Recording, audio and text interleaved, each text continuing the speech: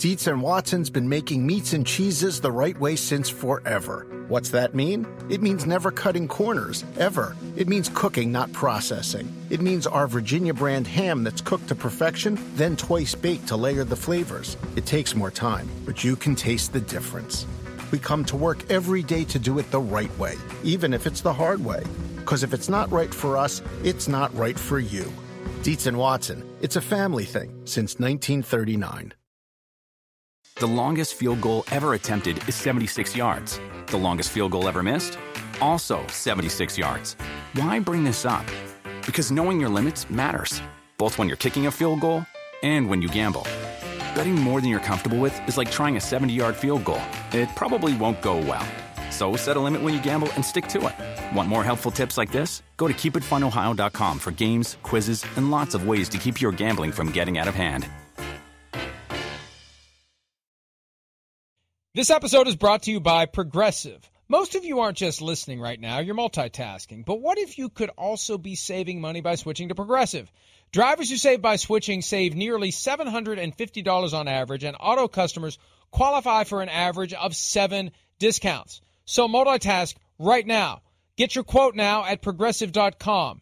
Progressive Casualty Insurance Company and affiliates, national average 12-month savings of $744 by new customers surveyed who saved with Progressive between June 2022 and May 2023. Potential savings will vary. Discounts not available in all states and situations.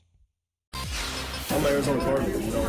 I've done nothing but give my all to the Cardinals. I will continue to do that. So I'm not really too worried about my future at the Cardinals.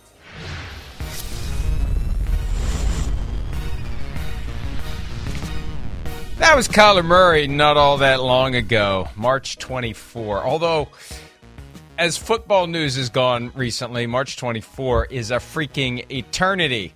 Our goal for the next 2 hours is to not make it feel like an eternity for you. We want it to move, baby. We want to fly through what's happening in the National Football League, and some Kyler Murray developments are going to lead the show. But before we get to any of that, I say hello to all of you out there enjoying the program on Peacock, or SiriusXM 85, or Sky Sports, if we happen to be on in the UK tonight. I don't know, frankly, whether we are or aren't. For those of you in the UK who still want to hear the show, you can join the podcast crowd. Hello to all of you. And last, but definitely not least, hello to my co-host for this Friday, as he is for most Fridays, the great Peter King. Hi, Peter.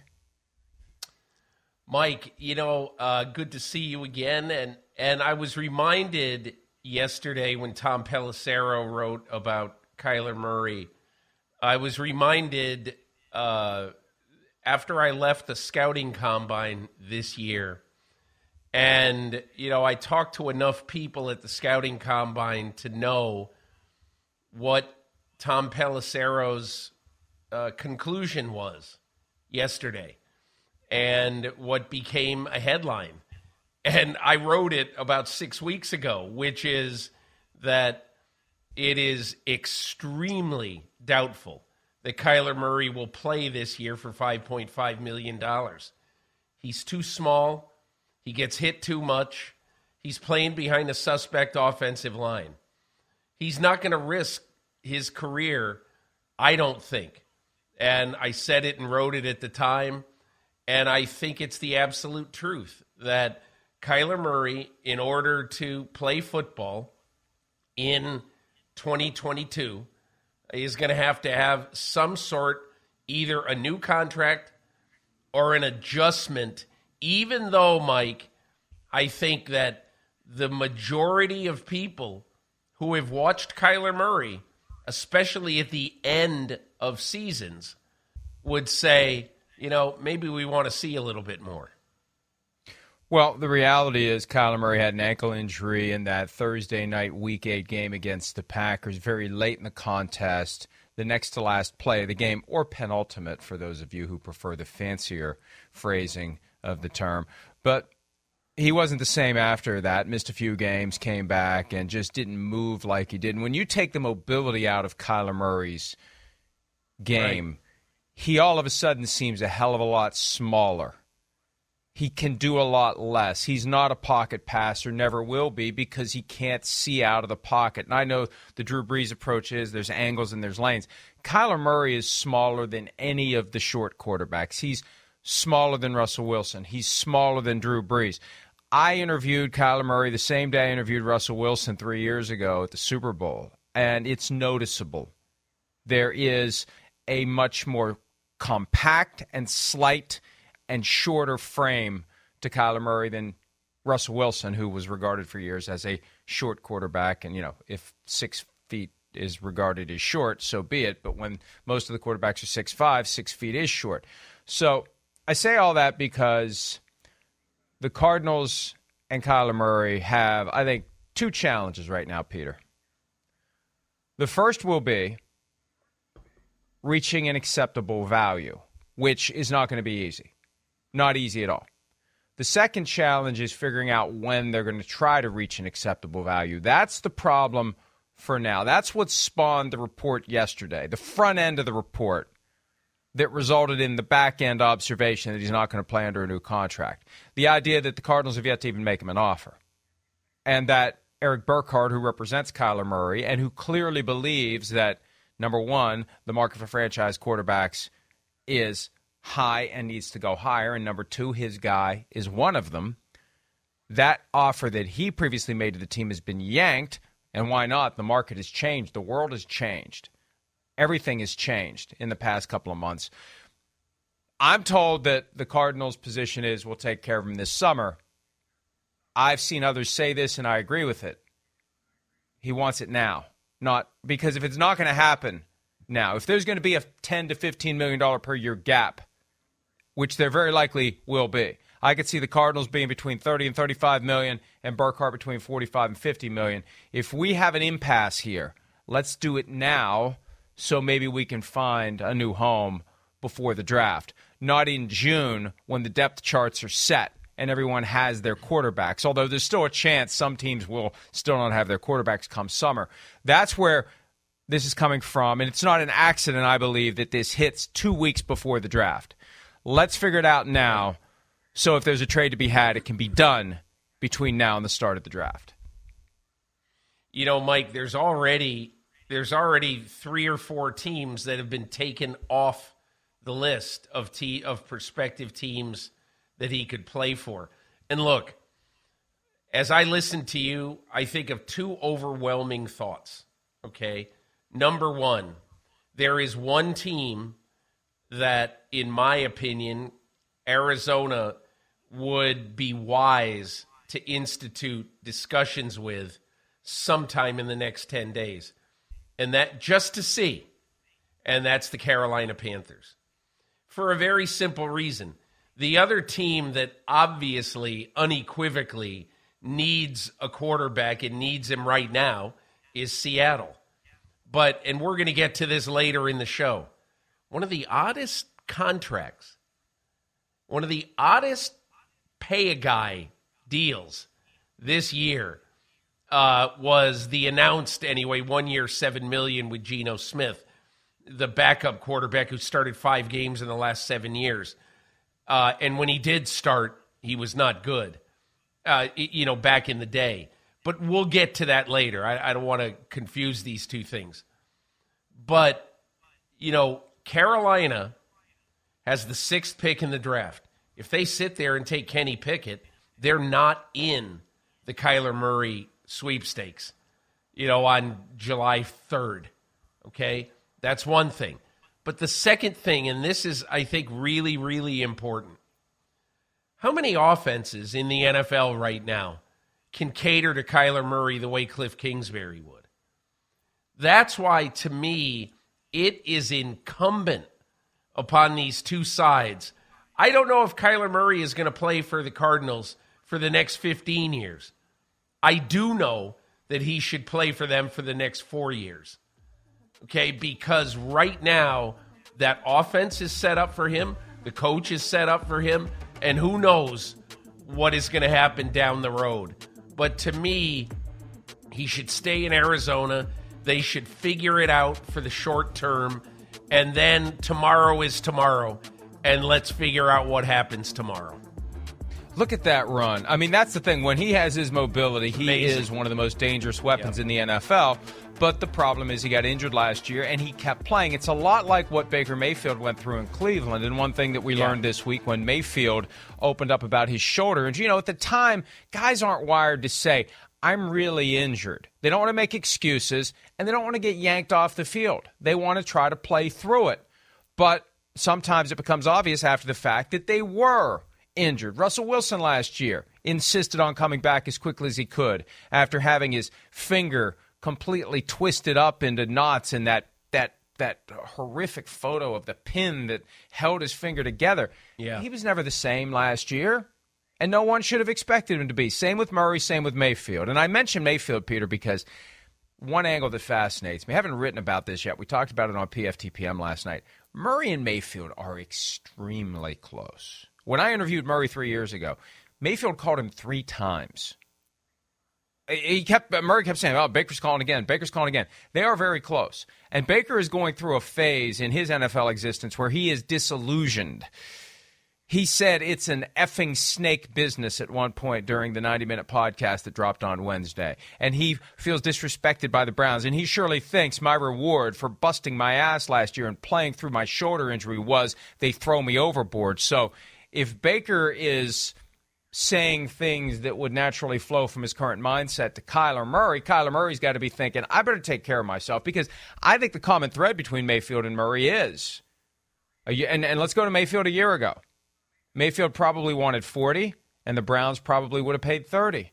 And they never even got to the point where they could meaningfully negotiate because they knew there was too big of a gap.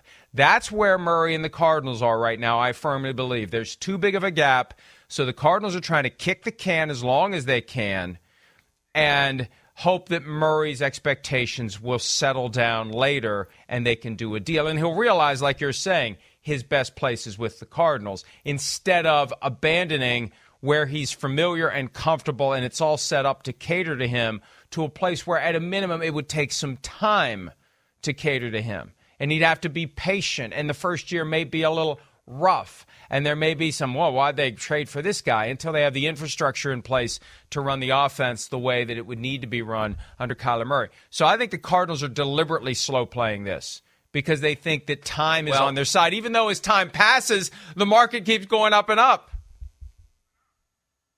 Here's the thing, Mike. 2 things, actually.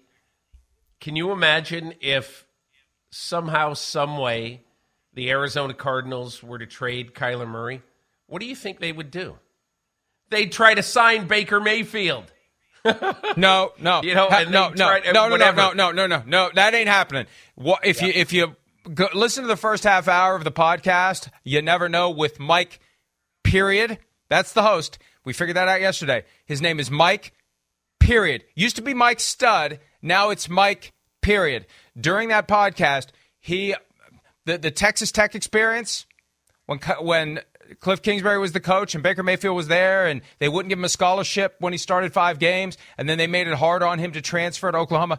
I don't think Baker Mayfield's ever going to work for Cliff Kingsbury again. So that one's off the table. Perhaps not. Perhaps not. But, strange bedfellows are made when desperation or when desperate times come up. And I do understand that the last guy who Baker Mayfield would want to play for is Cliff Kingsbury. But would you rather be a backup in Atlanta or, a bad team? Or would you like to start for a team that could make the playoffs on a short-term deal? So, again, I do understand what you're saying. But in my opinion, in the NFL, never say never. But there's one other point about what you said, and that is that I think when you look at the way quarterback is played in the NFL these days, it isn't that you don't have some malleable coaches and some people willing to play in different ways. But I think Baker Mayfield and Kyler Murray are both quarterbacks who are not going to fit in every system. And they're not going to fit with every team. So you just look at it and you say, in some ways, in Carolina, it would be Kyler Murray into the square peg into a round hole. They'd figure it out. But I do think that you have to look at what fits as well. And that, to me, for both those guys, Kyler Murray fits.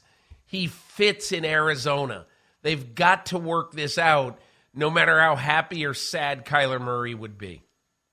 And you make a great point. Chris Sims has articulated that same thought, although he was far more blunt. There are going to be coaches and GMs and owners out there who don't want anything to do with Kyler Murray. It's not even going to be a consideration. He's too short. We don't want him. We don't want that style of offense. That's not how we want our team to be run. So that would have to be factored into any consideration as to the teams that may be interested. And, Peter, let's go there for a minute or two, because I tried to think of the teams that would want him. And there's not a lot that jump out because a lot of the teams currently know who their quarterback will be.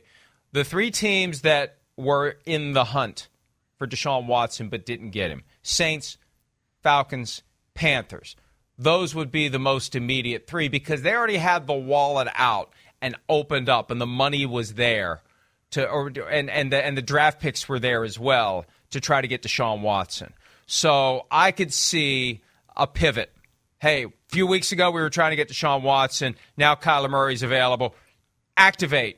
NFC South. Everyone but the Buccaneers activate to try to get Kyler Murray. I would throw the Eagles on top of that also as a possibility because they were on the fringes of the whole Deshaun Watson conversation and never really swooped in part because maybe Watson didn't want to go there. And then I'd put the Texans in play as well.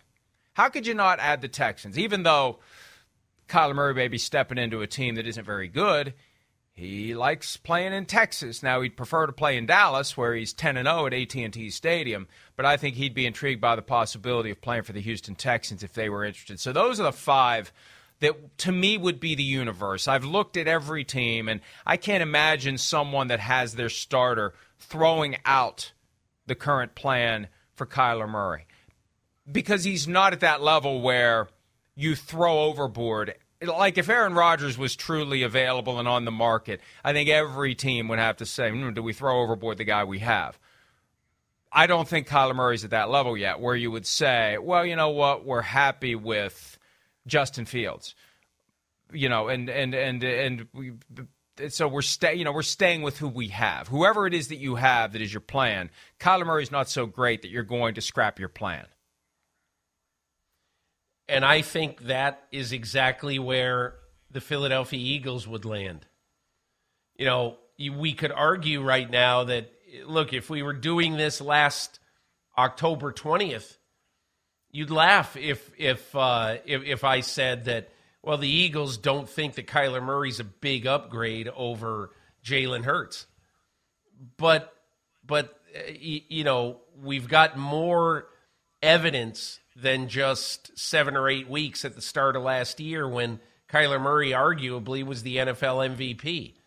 And so I think you have to look at where the Eagles are, where Nick Sirianni would be, and you just have to ask him, do you want a guy who's been hurt some, who's small, who, you don't know how durable he's going to be long term?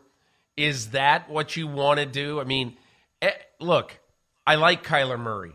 I'd like to have him for most teams in the NFL, for 15 to 18 teams at least in the NFL. I'd like to have him as my quarterback. But it absolutely is not a slam dunk because you have to ask yourself long term, do you want to play that style of offense? And do you want to play with a guy who looks like he has been subject to injury? And so I think those are the big questions you have to ask yourself. But, Mike, I doubt sincerely that the Philadelphia Eagles would really, mortgage all of the gains that they've made in draft choices, and get rid of Jalen Hurts and add Kyler Murray. It's just, that's my gut feeling. And I could make the argument either way, but it's close enough that I wouldn't be 100% certain. And look, the reality is Right. the flag It's is arguable. planted. Yeah, the flag is planted. If anybody wants to try to get Kyler Murray, now's the time to make the phone call to the Arizona Cardinals. And that's the other side of this.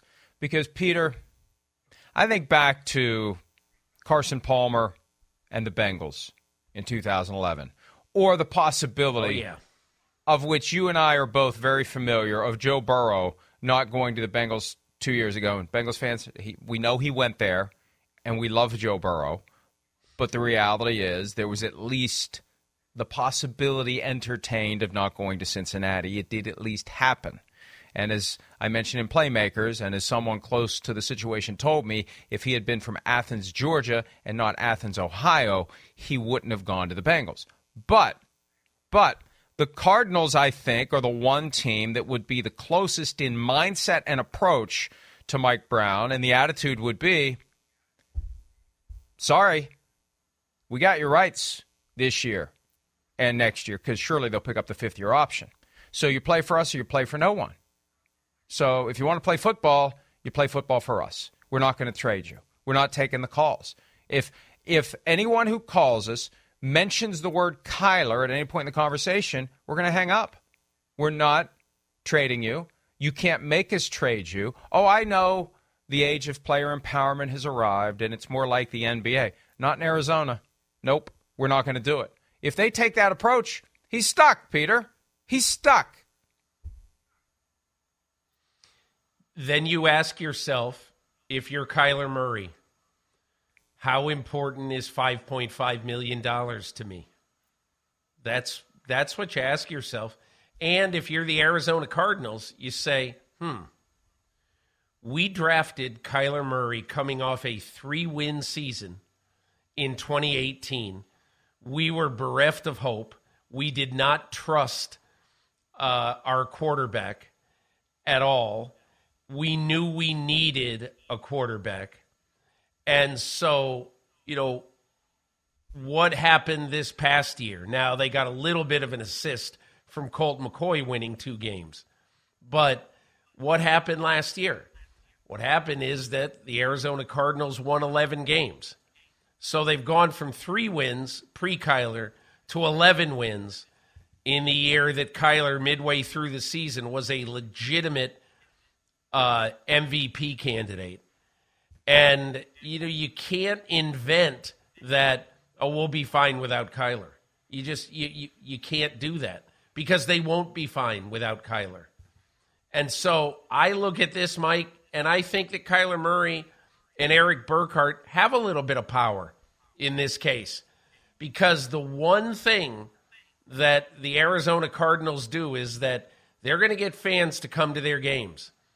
But the minute that the fans perceive that they're trying to take shortcuts or they're not all in it to win, everything like that, what happens to the big red sea out in the Valley of the Sun? What happens? Do they stop coming? Do they stop loving the team again, as it was formerly, many years ago, really? But that is the big thing that I would be worried about if I were Michael Bidwill. I think one of the realities, too, look, I think, and this is what makes me believe the Cardinals will try older school approaches with Kyler Murray before they would cry uncle and pay him anything close to what he wants. I think that I don't know this, but I think that they were behind some of the narratives that came out after the season. The story about Bidwill being furious with Cliff Kingsbury, and he kind of was hanging by a thread for a little while before he got an extension. That did not sit well with Eric Burkhart, who represents both Kingsbury and Murray. And I think that if the Cardinals had fired Cliff Kingsbury, they would have had a definite issue with Kyler Murray, who would have wanted out if Kingsbury had been fired. So Burkhart leverages Murray's presence on the team to get Kingsbury an extension, not even a lame duck, let's see what you do in 2022 before we decide whether you're our guy long term. He gets him an extension, and now Burkhart is stirring up this stuff with Kyler. I could see Michael Bidwell being frustrated by that because, like, hey, we gave your guy, the head coach, a new contract with the anticipation that Kyler would stay. And then the stuff that came out about Kyler Murray, the whole idea that he's self-centered and finger-pointing and immature, I think that was a manifestation of the team's frustration and effort, clumsy or otherwise, to try to knock down his expectations a little bit before it's time to negotiate. That didn't work either. That's just what makes me think that the Cardinals may not view this the way that other teams would. The Cardinals may have a different mindset, and there may be a stubbornness there. And Kyler Murray may have to hold out. And one of the realities of his contract, and I got a copy of it last night to make sure this was accurate. He's due to make $5.5 million this year, but $4.524 million of it comes in the form of a roster bonus that is only paid if he's in camp on the third day of the process. If he's not there by day 3, that $4.5 million goes away forever. Yeah, he'll make more money down the road, but that $4.5 million does not get paid. So it's not a matter of the fines that he would owe, $40,000 a day. That can be waived. But if he's not there, third day at camp, $4.5 million gone for good, which means if he's not there third day at camp, Peter, he may not be coming at all. He may say, no, I'm not playing in 2022. Now, he'd also owe $5.8 million back in unearned signing bonus money, but that's when we would know this is real. If he doesn't show up day 1 and isn't back by day 3, this is real, and he seriously is considering doing something other than playing football in 2022. And as we've said before, he's the one guy in the NFL right now who could go get a baseball glove and jump into the Oakland A's organization at some level. Obviously not at the highest level, but if he wanted to do something to occupy his time, and he said time and again he'd love to play baseball, he'd love to play both, he can just go play baseball until this is all figured out. Mike, you know, what happens with clauses like that, and of course it's a legitimate clause. I didn't know until you just said that. I didn't know how the 5.5 was going to be paid out this year. But that is illuminating. At the end of the day, though, in my opinion, it's not that illuminating. It's illuminating as a factoid for today and where his state of mind would be if he did indeed not show up in camp by day 3. But at the end of the day, teams pay that stuff back. They always do. They always will account for that in whatever future deal they would do with a player. So, in my opinion, I think when you look at where Kyler Murray is right now, all right, I don't believe he's playing this year for $5.5 million. I've said it 6 weeks ago. But the issue is, how exactly does this get resolved?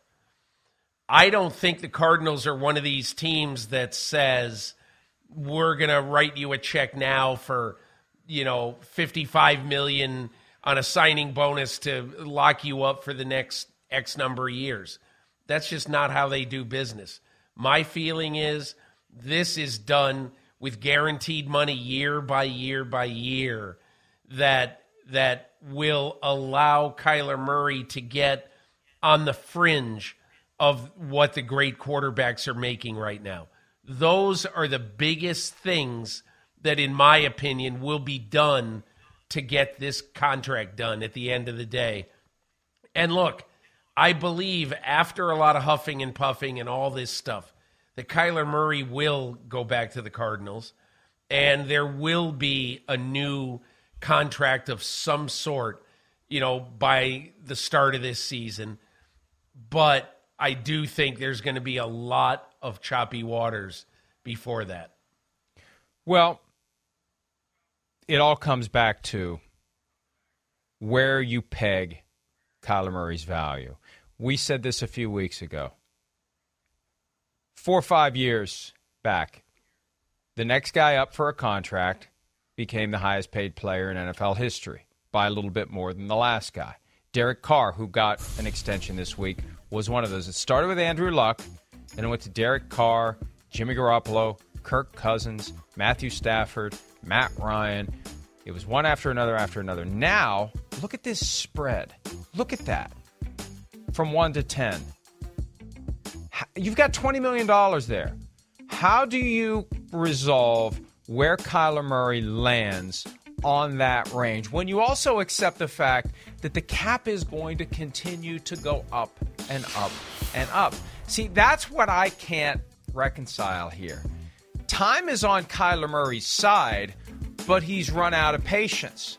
He wants his deal now, even though the more time passes, the more he's going to get. And I think Eric Burkhart wants both. Eric Burkhart wants a deal now that takes into account where the puck is going. That's what's going to make it even harder. So I said earlier, maybe the Cardinals are in the $30 to $35 million range and Burkhart's in 45 to 50. Hell, for all I know, Burkhart's in 55 to 60 because he's thinking, number one, franchise quarterbacks are always the most valuable player on the field and should be paid accordingly. And number two, the cap keeps going up. So if I'm going to commit for 4 or 5 years, that deal needs to take into account where the cap is going to be. Here's my projection, Mr. Bidwell, of where the cap is going to be. And the percentage that you're paying my client is going to get smaller and smaller because the cap is going to mushroom. So we need to take this into account. That's why I've been a proponent for years, Peter, of locking in a fixed percentage of compensation for the quarterback. So they know, they have certainty as to how much of the cap is going to go to him and how much of the cap they're going to have left for everybody else. This would be an ideal spot to do that, not that anyone's going to do it. I'm not even sure that anybody even tries to do it anymore, although maybe Deshaun Watson could have gotten it in Cleveland. But I think that's the problem. You're going to have a fundamental disagreement of Kyler Murray's value, and that's what could keep this thing from resolving the way that it should. You know what's funny about contracts in the NFL? I'm writing about this for Monday. It's funny that today, in today's football, the last few contracts, if you take them on average per year and not necessarily what this single year is, if you look at that and if you give Aaron Rodgers, if you assign him a value of $50 million or $50.3 million, whatever it is, that is a much bigger percentage of the salary cap than it was 10 years ago. Let's say, I think 10 years ago, Dwight Freeney was the biggest per year average at $19 million. And what is happening right now, Mike, is that the way I look at it, the agents have done a very good job of saying, okay, we're going to play hopscotch with these contracts. But look at it, Mike. The only position that the hopscotch is going as crazy as quarterbacks is wide receiver. Is it happening the same at tight end? No. Is it happening the same at tackle? No. Is it happening the same even at edge rusher? Not exactly. Some, but certainly not exactly. And I think what is so interesting to look at now is that if you're Eric Burkhart, what do you argue? If I'm Eric Burkhart, I'm only arguing for one thing: short-term deal. Because I know the Cardinals are not giving me Aaron Rodgers money. They're probably not giving me Deshaun Watson money or Patrick Mahomes money. I will settle for $40 million a year for the next 3 years with some guarantees built in. And just because I want to get another bite at the apple in 2025. That's when the Kyler Murray playing style becomes a real issue. Now, look, we know how these contracts, go 5-6 years. It's after 2 or 3 that the team's able to tear it up and move on anyway. So if that's the case, why not do a short-term deal? But the unique challenge in handling Kyler Murray's career is, given his size, given that one of his most important attributes is his incredible speed and agility, this isn't a guy who's going to be playing when he's 44. This isn't a guy who's going to have full tread on the tire and be able to zip around like we saw in the clips we were showing earlier. This is going to become the guy who's more like he was in the playoff loss to the Rams, where the mobility wasn't there. I think he had 2 carries for 6 yards in the whole game. He didn't have that same punch. You take that out of his game, it's not good enough for the NFL. So So this is the ultimate, because at the other position, this is true. Get what you can while you can, because you may not be able to get it for very long. Kyler Murray is the ultimate example of a quarterback who better get what he can while he can, because there's no guarantee he's going to be able to get it for very long. He's not going to be playing deep into his 30s, more likely than not, which raises the stakes on this contract. And look, I'm sure Eric Burkhardt has a plan, but the Cardinals have a plan too. And that's where this thing is going to get very interesting. And I don't believe in accidents or coincidences, especially when you're talking about deals like this. The fact that this is all coming up now, with now 13 days to go until the draft, is not an accident or a coincidence. This is, I want to know what you're going to pay my guy, because if you're not going to pay him, I want to find someone who will. Yeah, I just don't think the Cardinals are going to do that. I don't see it. And honestly, maybe the Carolina Panthers would move heaven and earth to try to get him. If David Tepper picks up the phone today, or probably would have done it yesterday, and calls Scott Fitterer as general manager or Matt Rule and says, get on this right now, I want to find out if there's any way we can get Kyler Murray, then and only then would I think that there was a possibility that this could happen. Because right now, I don't think it's a possibility. I just don't see the Cardinals moving him in the next 2 weeks. I would agree with you. If I had to pick one or the other, I would say he's not going to be traded, just because the Cardinals are not wired to go along with this new trend where, and we talked about this after Tyreek Hill, you have to have one team that says F them picks and another team that says, I'll take it. I'll gladly shed the obligation to pay this guy a ton of money, and I'll reload my roster with everything you're going to give up for him. And you have to have each side of that equation in order to make it work. And that's the other side of this, too, that we have to take into account. Let's say the Cardinals will trade him. And let's say that there are teams interested. What do you offer for Kyler Murray? Because, number one, you're going to have to pay him a contract above and beyond what the Cardinals are willing to do.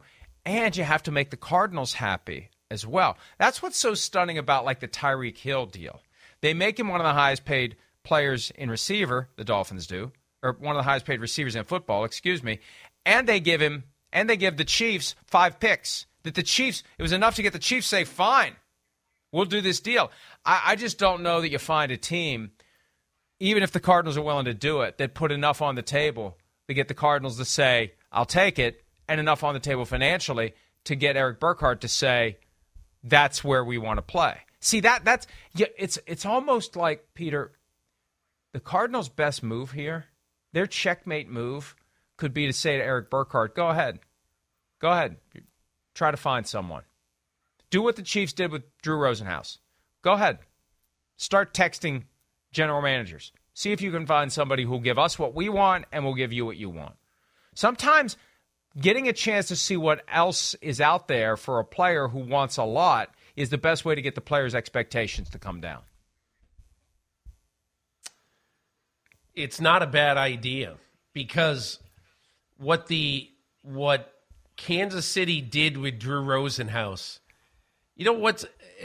I don't think we've talked enough about how amazing what happened with Tyreek Hill and Kansas City and Miami is. That was absolutely amazing. And here's why it was amazing, okay? And why, the Kyler Murray thing is not starting out the way this thing did. Basically, Brett Veach, the GM of the Chiefs, told Drew Rosenhaus, you can go out and see who might be interested in him, but you cannot talk about exact figures. You can give teams the parameters of what you're talking about. And the parameters of what they were talking about, in essence, is Devontae Adams. Somewhere right in there, but he couldn't be specific. And so Rosenhaus could call up teams, and he found 12 that were interested and 2 financially and in compensation terms that would play ball with Kansas City. And throughout this whole thing, Mike, here's what's so amazing about this. This trade got done on, I think it got agreed to late on a Tuesday night or early on a Wednesday, something like that. But on Tuesday morning, Kansas City with Andy Reid and Brett Veach are still talking to Tyreek Hill and to Drew Rosenhaus and basically saying, here's an offer, which was a lot more than Rosenhaus and Hill thought that it would be. But there were other things at play. I think Tyreek Hill really wanted to go to Miami. And honestly, Kansas City, I think, although they said, oh my gosh, we're so sad about losing Hill, which they are. They're sad about losing him. But for 5 draft choices and for the financial flexibility of having that, whatever the realistic money is per year to be able to spend on other positions. You know, I think Kansas City is very happy they made the deal. The player is very happy to be in Miami. Miami's happy. I've never seen a situation where a star goes from one team to another and everyone is euphoric about it. It's the craziest thing I've ever seen. That I have a feeling that's not going to happen with Kyler Murray. Well, and the most amazing aspect of it is that it was kept so tightly under wraps at a time when people are crawling over every nook and cranny of the NFL landscape for any news that they can find. Somehow, some way, 31 teams respected the request from Drew Rosenhaus to not say anything. That's amazing. That's amazing that not a single general manager or anyone else in an organization who knew about it blabbed to anyone. That's an easy favor to trade. You got somebody out there that covers your team, that covers the NFL, that you don't want them, you know, maybe suggesting you're not doing your job very well, or maybe you shouldn't have your job. That's part of the quid pro quo that happens. It's sometimes subtle. It's sometimes not subtle. Hey, I got one for you. Hey, guy who would be inclined to say bad things about me when I screw up, I got something for you to maybe get you to not do it the next time you're inclined to do so. You may want to look around whether or not Tyreek Hill's getting traded. What? Yeah, it's amazing. Amazing that no one breathed a word of it. So that ain't happening with Kyler Murray because we're all on notice now that something could go down. And if there are any Kyler Murray talks, if they would give Eric Burkhardt permission to do what Drew Rosenhaus did, that's not staying quiet. And the Cardinals would have to know that going in. But it could be. I mean, that is the boss move if you're the Cardinals. Hey, you don't like what you think we would pay you? Now, they haven't made the offer yet. But, hey, go ahead. See what's out there. See what you could get from somebody who would also have to give us 3 first-round picks or whatever the Deshaun Watson package is. We would want the Deshaun Watson package minimum for Kyler Murray. Plus, you got to figure out what they're going to pay your guy. Good luck finding someone who will do that because he's not going to find it. And maybe that's part of what Kyler Murray needs to work through. That's what Burkhardt needs to work through. The idea that and maybe I'm wrong. Maybe Burkhardt already has an ace in the hole that he's been secretly talking to because we know that happens as well. I just would be surprised if it comes to that. I think Murray wants to stay in Arizona, and he's trying to apply some pressure to them to do something that they don't want to do. And we'll see what they do and when they do it. But as I said at the top, they've made it clear to him they're going to take care of him this summer. My concern is their version of taking care of him, Peter, is going to be a far cry. It's going to be closer to the bottom of that range we showed earlier, that $20 million gap from top of the market to the 10th highest paid quarterback. Cardinals are going to be down near 9 or 10. Burkhardt's maybe going to be beyond 1 at this point. I bet they won't be down at 9 or 10. They'll be realistic enough to know that they can't be down at 9 or 10 because, you know, you could take the guys at 9 or 10. I think Kirk Cousins was 9 or maybe 8. But what you're saying is right. I think their offer at the end of the day would be somewhere in the middle of that. Maybe a little bit below 40, but not a lot below 40, because otherwise, why would Eric Burkhardt even consider it? they've told me that we need to take a break, but I just thought of something that I think is relevant here. What's the other big quarterback contract conundrum in the NFL right now? It's Lamar Jackson. And the issue there is the player won't engage. The issue with Murray is the team won't engage. At what point is Murray better off? And I know he's not going to play for $5.5 million this year, but, Lamar Jackson played for like $2 million last year. And he's into his fifth. Right, but he's into his fifth-year option. And the Cardinals are surely going to pick up the fifth-year option for Kyler Murray. My point is, if you really want out of Arizona, you got 3 years in. And I know 4 years is a long time as the NFL goes, but Kyler Murray could do what Lamar Jackson is apparently doing, which is just going 1 year at a time and waiting for the opportunity to hit the open market. That's the only explanation that currently makes sense in Baltimore. Kyler Murray could do that. He could do the Kirk Cousins thing if he wanted to.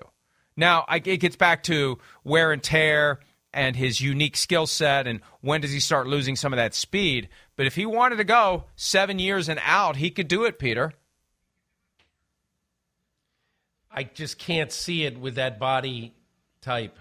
I just, behind that offensive line, it's just, yes, in one world that makes a lot of sense. In Kyler Murray's world, in my opinion, it makes no sense because you don't know you don't know what kind of physical condition you're going to be in 5 years. It doesn't make sense for Lamar Jackson either, though. That's what's so wild about it. Of all the quarterbacks in the NFL, the two guys that approach doesn't make sense for is Lamar Jackson and Kyler Murray. Yeah, but Lamar Jackson's doing it, apparently. We don't know what he's doing. He's apparently doing that. But who knows? Who knows? Because he's tweeted, I'm not trying to get out of Baltimore. Well, you're not acting like you're trying to stay in Baltimore. That's for damn sure. But Kyler Murray's also in that same spot where will he still be able to do it 4 seasons from now? And the fact that Murray – see, this is the fundamental problem, and then we do have to take a break. The fact that Murray wants to get paid so fervently now because of the fact that he's been banged up, that he's not big. I assume that's why they want to do it. There's an urgency there. That's the thing that should give the Cardinals hesitation to take on $200 million in injury risk. You're trying to push the injury risk from Murray to the team. Well, the team doesn't want it either. Because this isn't the usual quarterback situation where you could be Tom Brady and play until you're 44. You're in the pocket. You're protected by all the rules that apply when you're in the pocket. Once you leave the pocket and cross the line of scrimmage, you're a running back. And we saw, even though Kyler Murray, the irony is he got injured behind the line. He didn't get injured while he was running the ball. But still, this is not your usual quarterback that you can say we don't have to worry about him getting injured. You do have to worry about him getting injured. And Burkhardt seems to be worried about that, and Kyler's worried about that. Well, the team's worried about it too, and they don't want to take on that gigantic liability in the event that he does get injured and he doesn't play as well as he used to. Look, the bottom line in this whole thing is that it looks like the Cardinals don't want to do anything right now, and I would be very surprised if they gave Eric Burkhardt permission to talk to teams a la Drew Rosenhaus, Tyreek Hill. I think we are headed for a July 25th showdown between the Arizona Cardinals and Kyler Murray and the agent Eric Burkhardt. I will be surprised if this gets done before Kyler Murray and the Cardinals are staring over the cliff to see what life without the other is really like. And as those of us who cover the NFL would say, no complaints. To have something meaty like this that is a real controversy that really does have an impasse buried within it, and who knows how it's going to play out. It's a reason to keep paying attention to your various news sources throughout the coming weeks and months, even after the draft, when you think things are going to slow down, at least between Kyler Murray and the Cardinals, they quite possibly won't. Things have not slowed down between the Browns and Baker Mayfield. His future remains uncertain. What would it take to get him to Seattle, and how is this all going to play out? We'll discuss the future of the first pick in the 2018 draft when PFT Live continues right after this.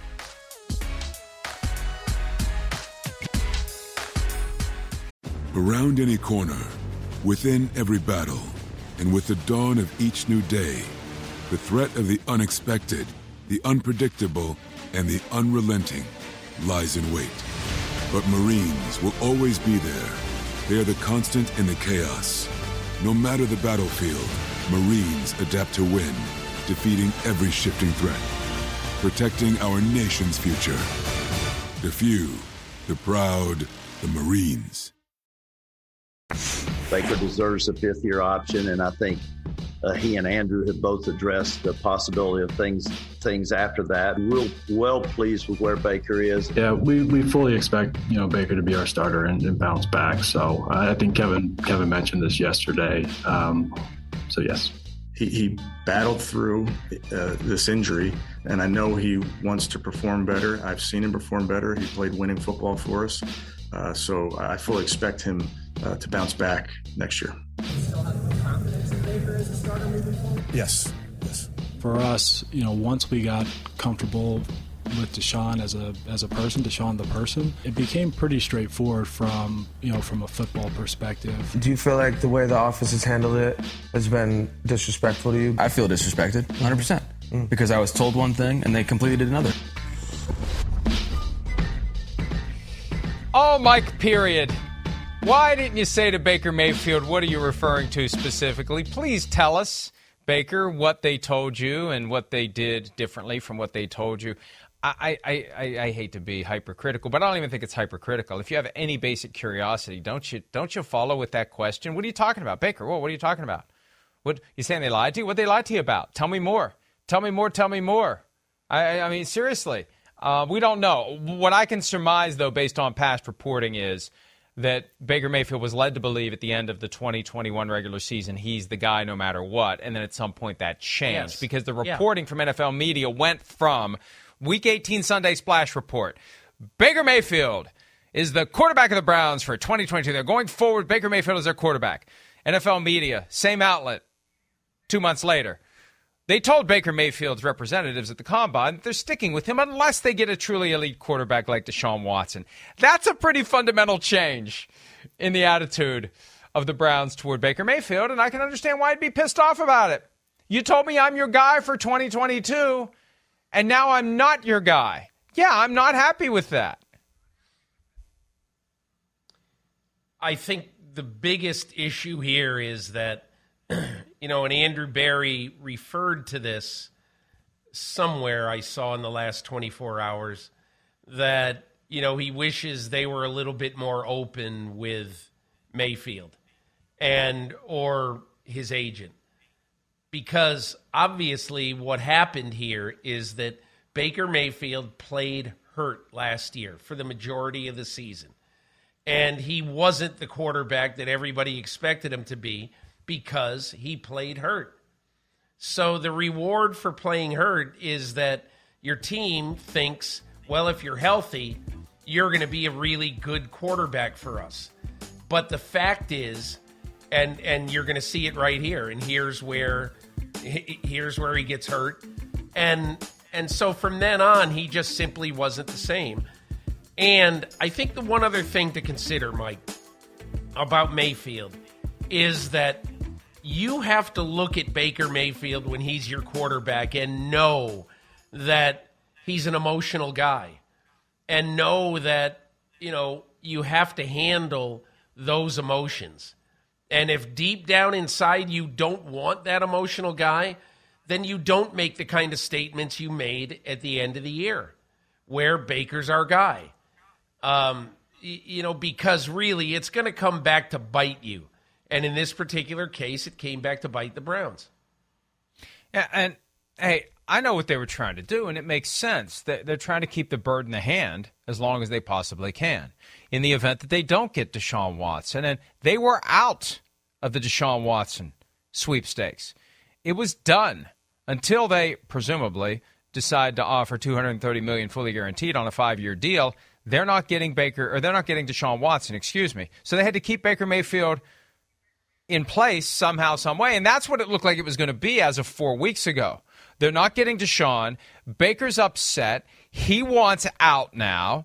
he's not going to show up for anything. Reportedly, he was considering staying away from everything until he got the trade that he wanted. Then the Browns get Deshaun Watson, and now they're trying to get rid of Baker Mayfield. And, one of the things I wish that we could get more insight into as well is how aggressively Baker plans to agitate for a trade to a team that he wants to play for or to just be released. Peter, this is a difficult task for the Browns. He's owed $18.8 million no matter what this year. If you cut him, someone else is going to pay him $1.035 million, and you're going to have to pay the balance of it. So what do you expect to get by trading a guy that you're inevitably going to cut? What's your leverage when it's time to do a trade? And the only leverage I can come up with is you get him now. We're otherwise going to squat on him. You get him now. We're going to cut him as late as we possibly can. Then he can't get up to speed in your system. But that assumes he's not going to hold a press conference every day. He's going to be at the facility every day. He's going to be creating a distraction every day until he gets what he wants. That's the part of this that remains unknown, but could go a bunch of different ways, and it could end up making a situation in Cleveland where there's already enough distractions, 22 to be exact, with Deshaun Watson. I don't think you want that fight if you're the Browns, and I want to know whether or not Baker Mayfield is going to take that fight to them if they decide to squat on him until someone gives them whatever it is they're looking for. I just can't imagine what the market might be for Baker Mayfield right now.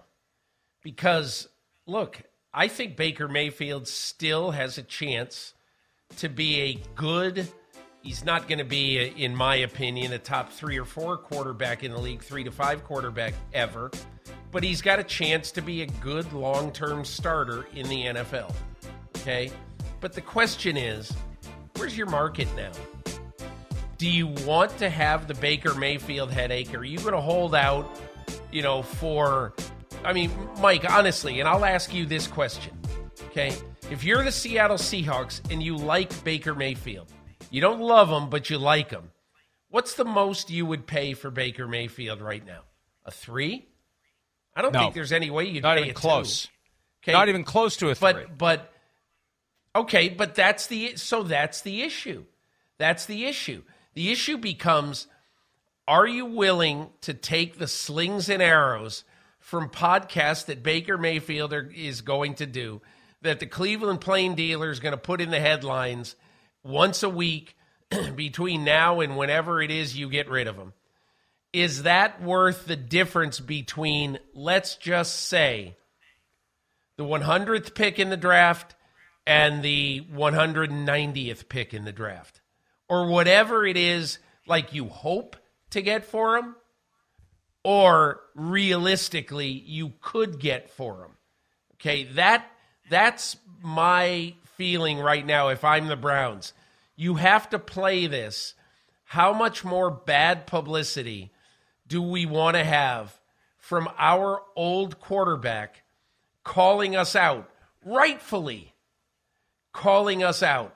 How many more headlines of those do we want to have?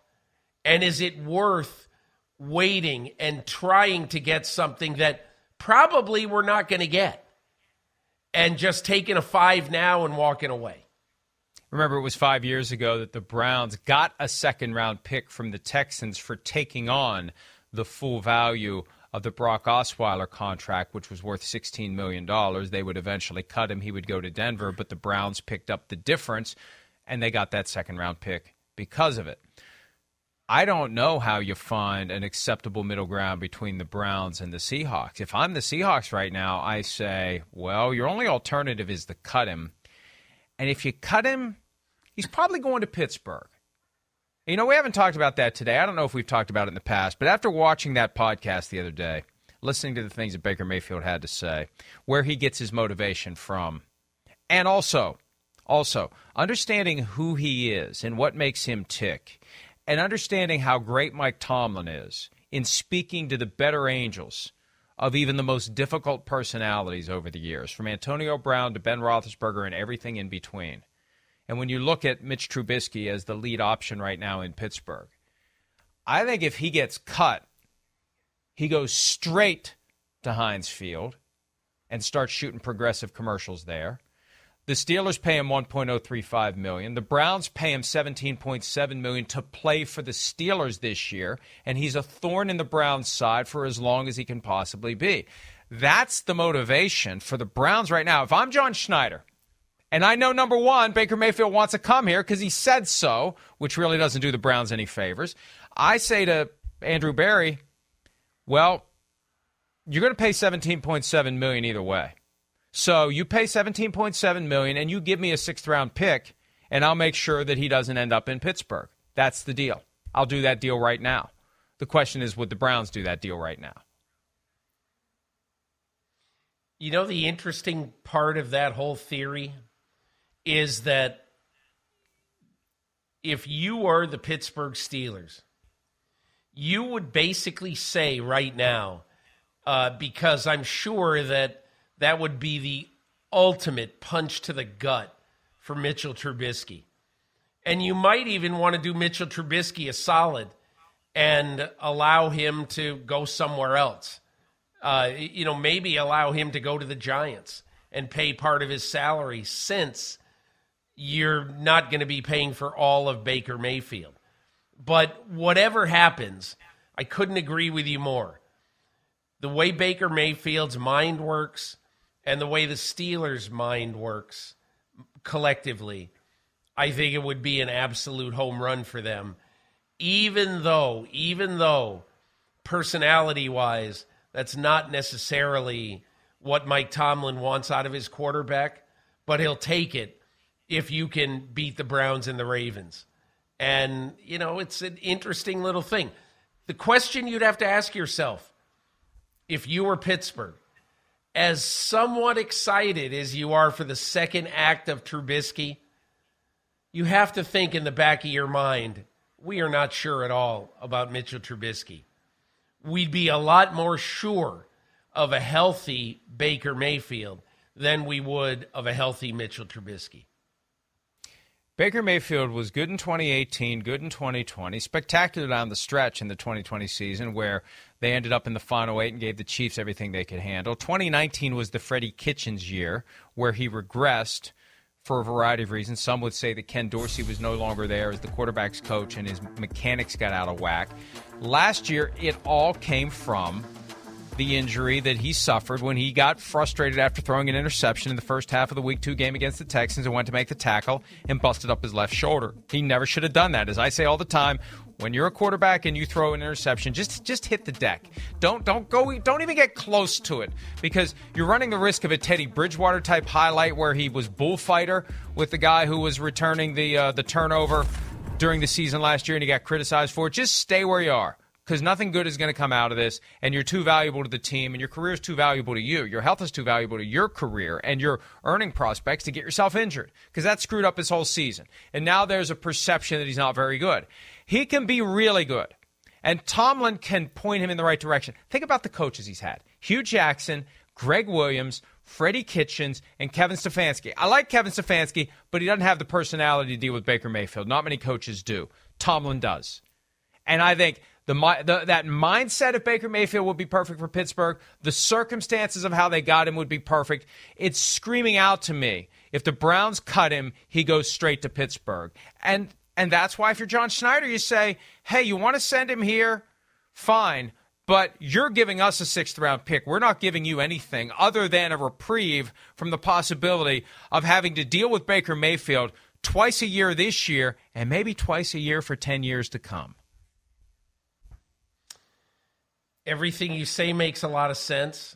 The question is, would the Browns basically take that slap in the face, as well as maybe having to pay some of Baker Mayfield's salary?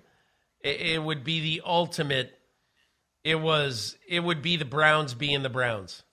I don't know. What is the old thing that the kids have? The Browns is the Browns. The Browns is the Browns. Can you Juju imagine? Smith-Schuster. Can you imagine? Just imagine this: that John Schneider says, we'll take Baker Mayfield and a 5, and we'll give you a 7. And oh, by the way, you got to pick up $10 million of his compensation this year. That would be the classic Brown's gonna Brown. Well, but I'd say you got to take 17 because if you cut him, you're paying 17.7. If you cut him, you're paying almost all of it. So this is a mess. And from my perspective, I understand that these teams are trying to play 3D chess, but sometimes they outsmart themselves. Once you go all in with Deshaun Watson, how you wrap up your business with Baker Mayfield doesn't matter at that point. You've already made the decision. Watson is your guy, and you knew when you made that move that's going to cost you $230 million fully guaranteed over 5 years, that you're going to eat most of $18.8 million, that they're not going to be lining up to get Baker Mayfield. You made that conscious choice. So don't try to get cute on the back end. Don't try to impress people with how you managed to hoodwink someone. You've already hoodwinked yourself. The sooner you wipe the slate clean with Baker Mayfield and get him out of the building, the better. They got enough to deal with Deshaun Watson and the 22 civil lawsuits. They don't need this Baker Mayfield headache to continue to compound the problems they already have, Peter. I think it's just obvious at this point. And, hey, from my perspective, Browns, go ahead. Go ahead. Play it out. Let it be a big mess. Let Baker Mayfield have a press conference every day where he says, guys, I don't know why I'm still here, but until they cut me or trade me, I'm going to continue to show up and work, and I'll talk to you every single day. And if they won't let me do it inside the building, I'll meet you out in front of the building, and I'll let you know what's going on. I just don't know that I don't know why you'd want that if you're the Browns. You have to move on. It's good for us if it doesn't happen, but the best thing for the Browns would be make it happen, move on from Baker Mayfield, especially if you can land him in a spot that isn't Pittsburgh. That should be priority number one. Priority number one, keep him out of Pittsburgh. Priority number two, end this now. You know, you're right, Mike, but the question becomes, you know, there's a team out there that just paid a quarterback more money than a second or third quarterback would ever get if they didn't think he was going to play a little bit. And now we get to the Geno Smith story, which heaven knows what Seattle really thinks they're going to do at quarterback this year. But when you tie yourself up contractually to a guy like Geno Smith for not bad money, you're then saying, you know, we actually think this guy might play some. So do we really know that the Browns want to even get into business with Baker Mayfield, or that the Seahawks, rather, even want to get into business with Baker Mayfield? I think that is a significant question. Pete Carroll said at the league meetings a couple of weeks ago that they want Geno Smith back, and they won't be out of the quarterback business if they get him back. So they've got Geno there to compete 1 year, and I've seen the report $7 million, and I've seen up to $7 million, two very different contracts. Up to $7 million. We'll see what it is. We'll see. We'll see, like we always do. I mean, it's laughable at this point when the first shot that gets fired on Twitter has the highest possible number, like he's guaranteed to make every penny of it, and then the truth comes out later. But we'll see. And I just texted somebody to get me the Geno Smith contract details, but they have Drew Lock, who's in the final year of his rookie contract. They got Jacob Eason under contract as well, but they still are interested in a quarterback. But we don't know that they want Drew Lock. There's been no report that they're interested in Baker Mayfield. They're clearly interested in Drew Lock on the team. Baker Mayfield. Mayfield is interested in them. We don't know that they're interested in him. Somebody pointed out to me a few weeks ago, and I thought it was a good observation, where the Seahawks are right now, where it's kind of us against the world, the Mayfield mindset would fit. But, you know, if I was thinking about Baker Mayfield, if I was potentially interested, and I watched the full 90 minutes from the other day, I don't know that I'm still as interested, because I gotta go into this eyes open that I'm getting a guy that can be a little hard to handle. And that's one of the reasons why the Browns moved on. And I've said, you know, I don't know this, but based upon everything we've seen and heard publicly and the reporting that's been done, Mary Kay Cabot's had some great stories over the course of the last year about the things that upset Baker Mayfield. My guess is behind the scenes he has been a major pain in the ass for the Browns. So if I take on Baker Mayfield, I have to have a plan in place for trying to get Baker Mayfield to not be a pain in the ass in my organization. Hey, Mike, by the way, if you make me listen to the full 90 minutes of that Baker Mayfield thing, we're not going to be friends anymore. Well, you know what you can do, and I hadn't really done this until the Baker Mayfield podcast. Once I realized it was going to be a while until they got to the Browns stuff, I did the accelerated playback, which is annoying as hell, but it gets you through it a little bit faster. So I didn't end up sacrificing. They all sound like mice talking. Yes. But I did not give up the full 90 minutes of my life for it. But I will say this: it's worth the price of admission because of the dog that's hanging out on the couch.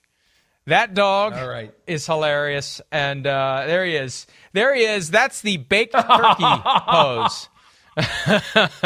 He had multiple different poses throughout the course of the 90 minutes, so that's a good boy. Although he looks a little old, I would not put a dog in that condition on a white couch. That's all I have to say about that. So, bottom line, I really love the grammatically correct and the correct spelling of the podcast. You never. No. I mean, I want to go into business with that guy.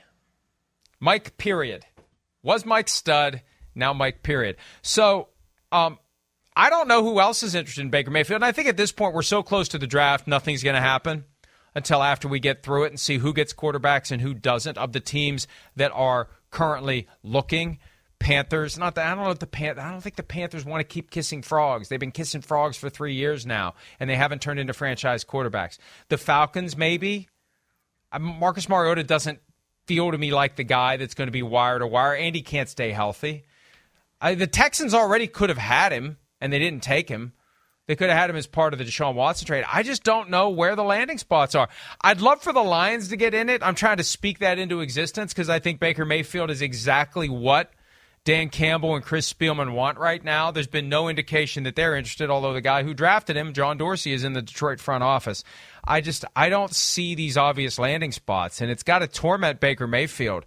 4 years after he was the number one overall pick, he's a man without a country, and there's no one else rushing to give him citizenship, Peter.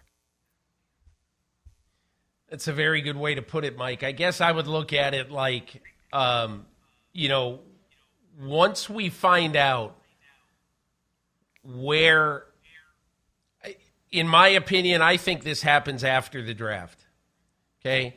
Because I can't imagine that anybody before the draft, knowing that, like if you're the Carolina Panthers, how in the world do you know what's going to happen? You know, I've been calling around the last couple days, Mike, and asking GMs and some coaches who have authority, 2 of them so far. I've been asking this question, okay?